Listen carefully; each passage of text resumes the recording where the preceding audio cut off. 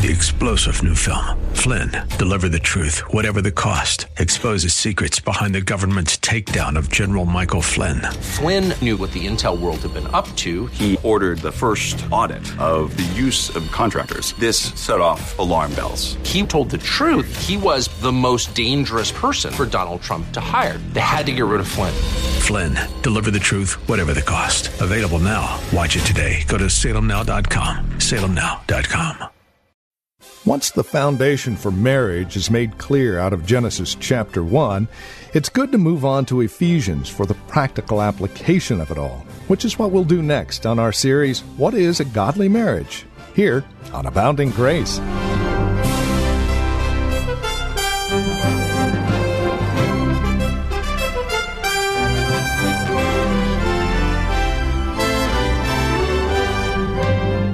Genesis chapter 1 is always a great place to start if you venture into a series on marriage. And that's precisely what we did at the beginning of the week. Well, now it's time to move into Ephesians chapter 5, verses 18 through 33.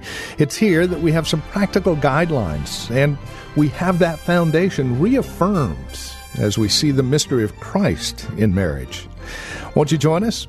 From Reformed Heritage Church in San Jose, let's catch up with our teacher and pastor, Pastor Gary Wagner, again in Ephesians chapter 5, verses 18 through 33, on this edition of Abounding Grace. Now I hope I make the point to you today adequately that your marriage can be normal. Even if thus far it has been an empty shell, or if it has thus far been a battlefield, you can have a normal Christian marriage the rest of your life. Now, what do I mean by normal? Well, I mean three things. Normal in a dictionary means conforming to a usual or typical pattern.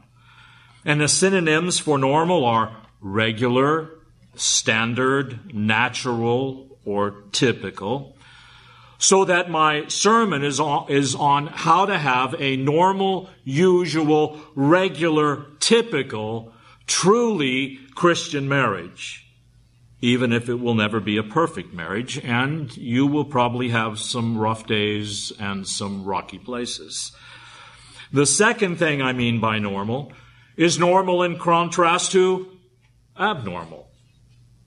And by abnormal, I mean deviant. The culture in which we live, being anti-Christian, is abnormal. It is deviant.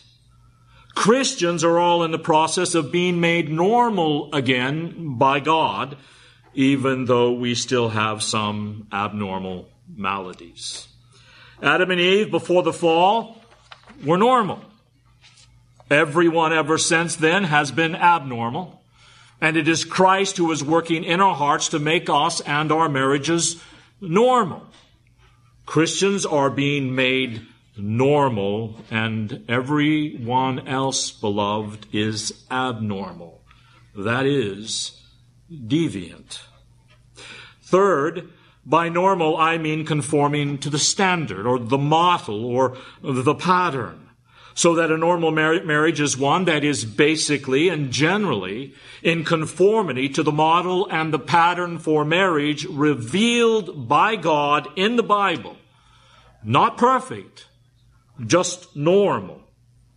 More specifically, a normal Christian marriage is one that conforms to the pattern set forth in the passage of Scripture that John read earlier from the 5th chapter of Ephesians. If you want to have a normal marriage and one pleasing to God, there is the model in Ephesians chapter 5. But before we go on to look at the model, we must ask ourselves the question, where do we get the strength and motivation to bring our marriages in conformity to this pattern found in Ephesians chapter 5? Because you know what? We have developed various habitual ways of dealing with each other that are abnormal through the years of our marriage.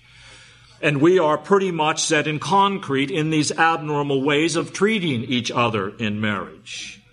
So the question is, how do we break the concrete? How do we change the response so that it is a normal response, a biblical response, that a husband makes to his wife and a wife to her husband? That's why we started our text today, not in the 22nd verse, which talks about wives being submissive to your husbands, but why we began with the 18th verse, which talks about being filled with the Holy Spirit, and then contrasting what it means to be filled with the Holy Spirit with drunkenness. You see, that's the answer to our question. Where do you get the strength to break the old habits that have been set in concrete and then to work toward having a normal marriage? You get it in the filling of the Holy Spirit. In fact, Christian marriages presuppose that both the husband and the wife are filled with the Holy Spirit, because no one can possibly do what God commands them to do in our text unless they are filled with the Holy Spirit. So what does it mean to be filled with the Holy Spirit? Very simply, it is the work of God's Spirit in the heart of the believer, enabling him or her to be able to do what is pleasing to God.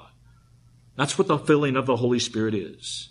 The filling of the Spirit is that work of God by His Spirit in your heart as a believing man or woman, which work enables you to be and do what God calls you to do, and to do what is pleasing to Him as a man, as a woman, as a husband, and as a wife. And since it is contrasted with drunkenness, we can learn a great deal about what the Spirit-filled life is like. As over against a drunk who has lost control of himself, the Spirit-filled life is a controlled or ordered and disciplined life. As over against a drunk, which is destructive of life, the Spirit-filled life is productive. It is not wasteful. As over against a drunk who is most usually depressed and paralyzed by his drunkenness, the Spirit-filled life is stimulating and exhilarating. It is a life filled with joy that enables a person to be joyful even in the midst of his trials. When we see the results of being filled with the Holy Spirit, rejoicing in the Lord, we see the life of someone filled with the Spirit as a life of praise and a life of gratitude to God. So that a Spirit-filled person is someone who always finds something to praise God for, even in her husband, even in his wife. They find something to praise God for in everything in their life. The Spirit-filled life is a social life. It is a friendly life. Spirit-filled people love one another. They love each other's company, and they love to minister to each other. And it is in that Spirit-filled life that you find the power to have a normal life with your spouse. Without the filling of the Spirit, you will never have what it takes to be the kind of spouse your husband or your wife needs. So how are we to be filled with the Holy Spirit? First of all, I would like you to notice the tense of the verb here. It is a present tense verb. In Greek, when a verb is in the present tense, it denotes continuous action. And the point is, you don't just ask one time to be filled with the Holy Spirit, and that's it. Lord, fill me with the Holy Spirit, and I'll live on a full tank for the rest of my life. That's not how it is. The filling of the Holy Spirit is a constant, permanent condition. It's like standing under a waterfall. It is something that never ends. You're always praying, not fill me with the Spirit once, but Lord, keep filling me with your Spirit. And understand that the Holy Spirit with whom we are to be filled is not merely an influence or a fluid that fills us up. He is a living person. So to be filled with the Holy Spirit is to be filled with a person. And what is it to be filled with a person. It is to be possessed by that person. It is to come under the dominating influence of that person. And understand, to be filled with the Holy Spirit is a divine command. Beloved, God commands us to be filled with the Holy Spirit. Now that is important, because today in many circles within Protestantism, the filling of the Spirit is an experience to be sought, some emotional crisis to experience. But the filling of the Spirit is a condition of obedience in which we are to live constantly. When God says, be filled with the Spirit, it is a command. And no matter what we experience, and no matter how we feel, we are to say, oh yes, Lord, we will be filled with the Spirit. The filling of the Spirit is not a passive thing that happens to you. It is a choice that you make. If you are going to continue to be filled with the Spirit, we must, says Paul in Ephesians 4:30, not grieve the Holy Spirit.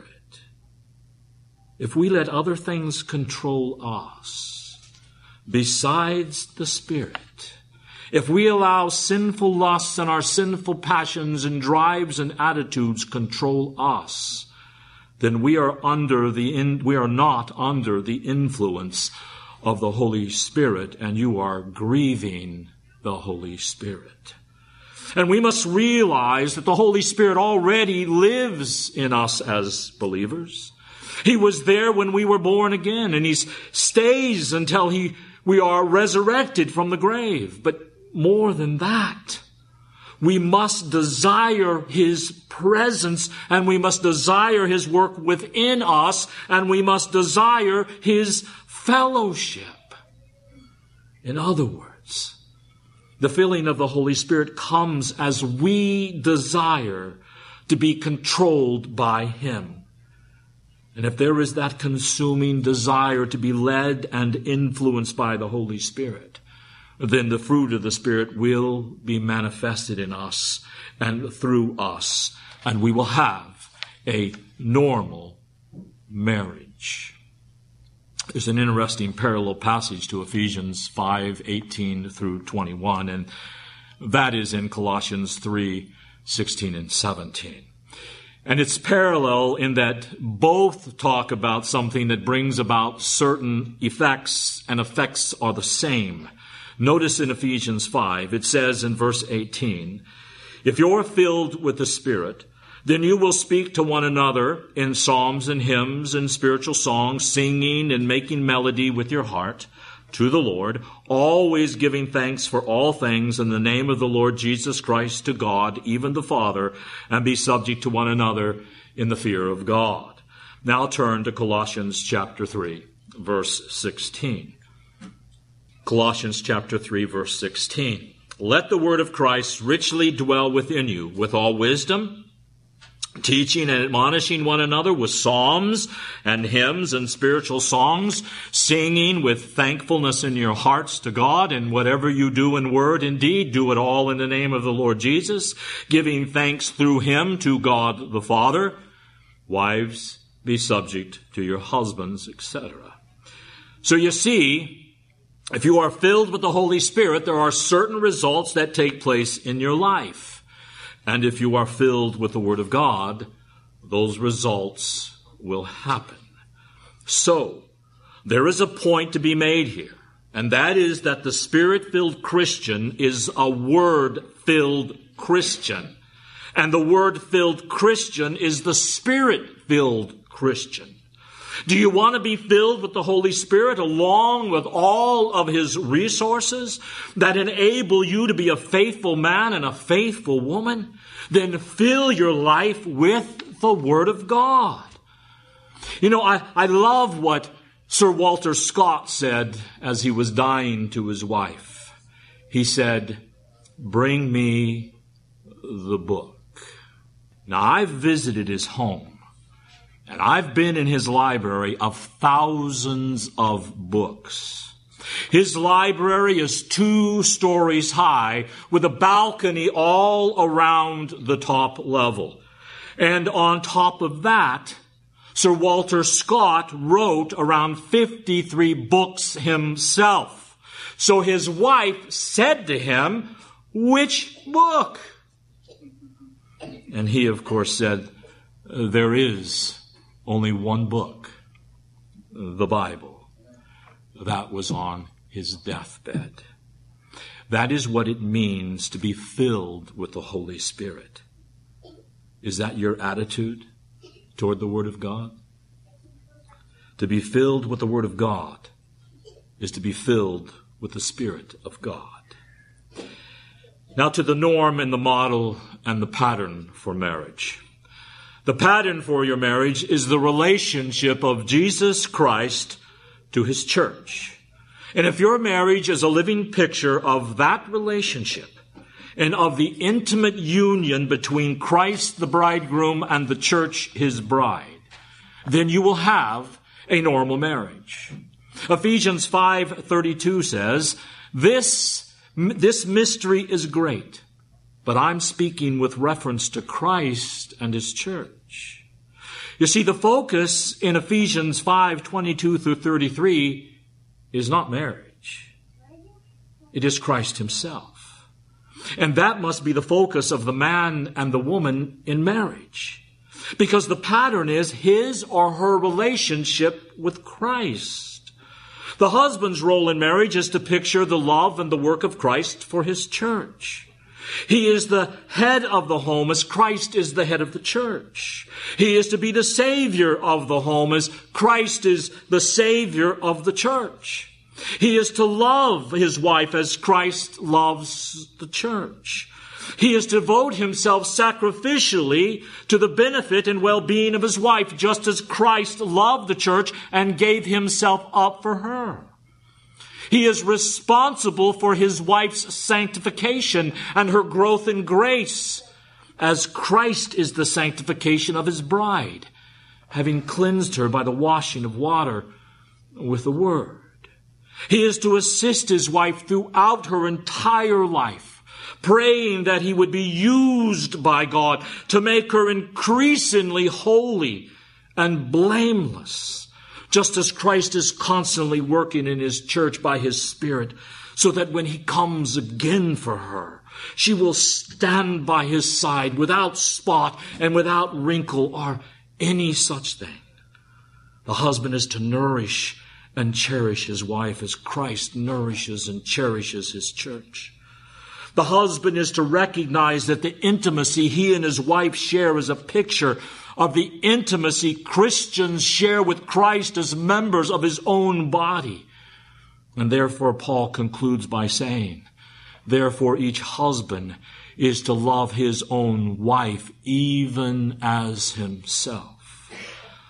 On the other hand, the wife's role in marriage is to picture the love and submission of the church to Jesus Christ.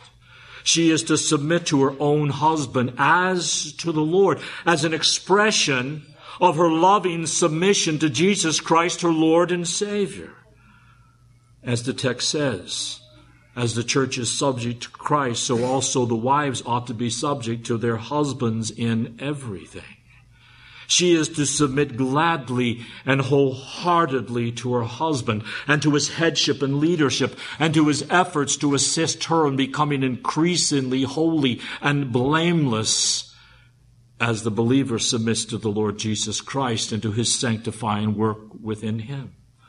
The wife is to submit her will to her husband's will in Christ as the believer submits his will to be governed by the word of Christ. She is to be grateful for the sacrificial Christ-like love of her husband for her, as the believer is grateful for Christ's sacrificial love for him or her. She is to find deep heart satisfaction and fulfillment in being able to stand before Him as His helpmeet and with Him as her lover and friend, as the church will be for Christ, and stand with Him as His perfected bride on the last day. She is to recognize and appreciate the intimacy she has with her husband, with whom she is one flesh, as the church is one with Christ. Then Paul concludes with this exhortation. Wives, see to it that you reverence your husband as the church reverences Christ. Now let's look a little more deeply at each one of these roles, more specifically this week with wives, although we will touch on husbands. And then husbands, be ready, come back next week because it'll all be about you. The role of the wife can be summarized in 2 words: a submissive helper. It is not just preachers that have divine callings, beloved. You know, people talk about young men being called into the ministry. But God has a calling for everyone whom he has chosen to be his own. Some men are called to be truck drivers. Some men are called to be doctors. Some people are called to be plumbers, etc.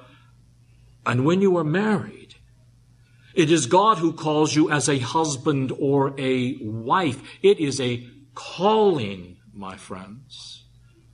It is God who calls you to this. And it is just as real as a call into the ministry or whatever it may be. God calls you to be the loving, supportive, assisting, encouraging, submitting, completing helper to your husband. And this text says a great deal about the nature of that submission and what it means and how you're supposed to do it. In fact, twice in our text, wives are directed by God to be submissive to their husbands. Notice first in verse 22 it says, wives, be subject or submit unto your own husband as unto the Lord. And in verse 24 it says, but as the church is subject to Christ, so also wives ought to be subject to their husbands in everything. Now, what does the Greek word for submit mean? It means to place under, to subordinate, to subject oneself. Submission, then, in the biblical sense of the word, involves the surrender of your will as a wife to be regulated by the will of another person, that is your husband.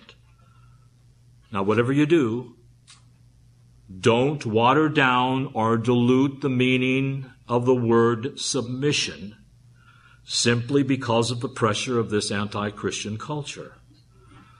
Ultimately, all Christians have surrendered their wills to be regulated totally and exclusively by the revealed will of God in Scripture. And to say that a woman is to subject herself and submit herself, surrender her will in some measure, as we'll see in a minute, to be regulated by her husband's will, there is nothing unique about that in God's social order. In all human relationships, there is that kind of submission in some measure or another. Employers have to submit and surrender their will to their employer in their work environment, at least in most areas. Students must surrender to the will of their teachers and administrators. Children must surrender to their parents. Citizens to the state. Wives to their husbands. Husbands to Christ. And it is in this broader context that we must see that there is nothing unique or extraordinary about what God commands of a wife to give in submission to her husband. Now understand that the submission of one human being to another may never be total and unqualified, as our submission to Christ must be. When Christ calls us to submit our wills to Him, it is without qualification. It is an absolute totalitarian demand. There is no part of your will that you may keep for yourself at all. You must do what Jesus Christ says, regardless of the consequences or regardless of what He commands of you. Well, that's all the time we have. This has been Abounding Grace with Pastor Gary Wagner, the ministry of Reformed Heritage Church in San Jose. It is our goal and desire that you would abound in grace through the preaching and teaching of God's Word. And that is why we come to you on a daily basis. Now, as we close out our time together, we also realize that some of these messages that are presented here on Abounding Grace are well worth reviewing again at your convenience. Maybe you joined us a bit late. Well, we have copies on CD. They're just $5. Mention today's date as you call or write to us. Here's how to get in touch with us. The phone number is 408-866-5607. That's 408-866-5607. You're welcome to also visit our website, learn a bit more about us. We're at reformedheritage.org. Again, reformedheritage.org. And then, of course, if you would love to partner with us, if you're feeling led of the Lord to become a financial partner with us as we continue this ministry here on this station, please write to us at PMB number 402. And the address is 1484 Pollard Road, Los Gatos, California. The zip code is 95032. Or, again, simply call us, 408-866-5607. That's 408-866-5607. You're also welcome to join us for worship. Sunday services here at Reformed Heritage Church are at 5055 Lone Hill Road in Los Gatos. We meet at the Lone Hill Church 2 in the afternoon. Directions can be found at reformedheritage.org or by, again, calling 408-866-5607. We thank you for joining us and trust we'll see you again next time we get together for another broadcast of Abounding Grace with Pastor Gary Wagner. 3-star General Michael J. Flynn, head of the Pentagon Intelligence Agency, knew all the government's dirty secrets. He was one of the most respected generals in the military. Flynn knew what the intel world had been up to. He understood its funding. He ordered the first audit of the use of contractors. This set off alarm bells. The explosive new documentary, Flynn, Deliver the Truth, Whatever the Cost, uncovers the facts behind this scandal. Flynn told the truth. He was the most dangerous person for Donald Trump to hire. I find out the worst enemy that I'm going to face in my life is right here in America. They took my assessment and they wanted me to change it. And I was like, I'm not changing it. They had to get rid of Flynn. With in-depth interviews, archival footage, and never-before-seen personal records of the man behind the headlines. I just felt like I was drowning. Flynn, Deliver the Truth, Whatever the Cost. Available now. Watch it today. Go to salemnow.com. salemnow.com.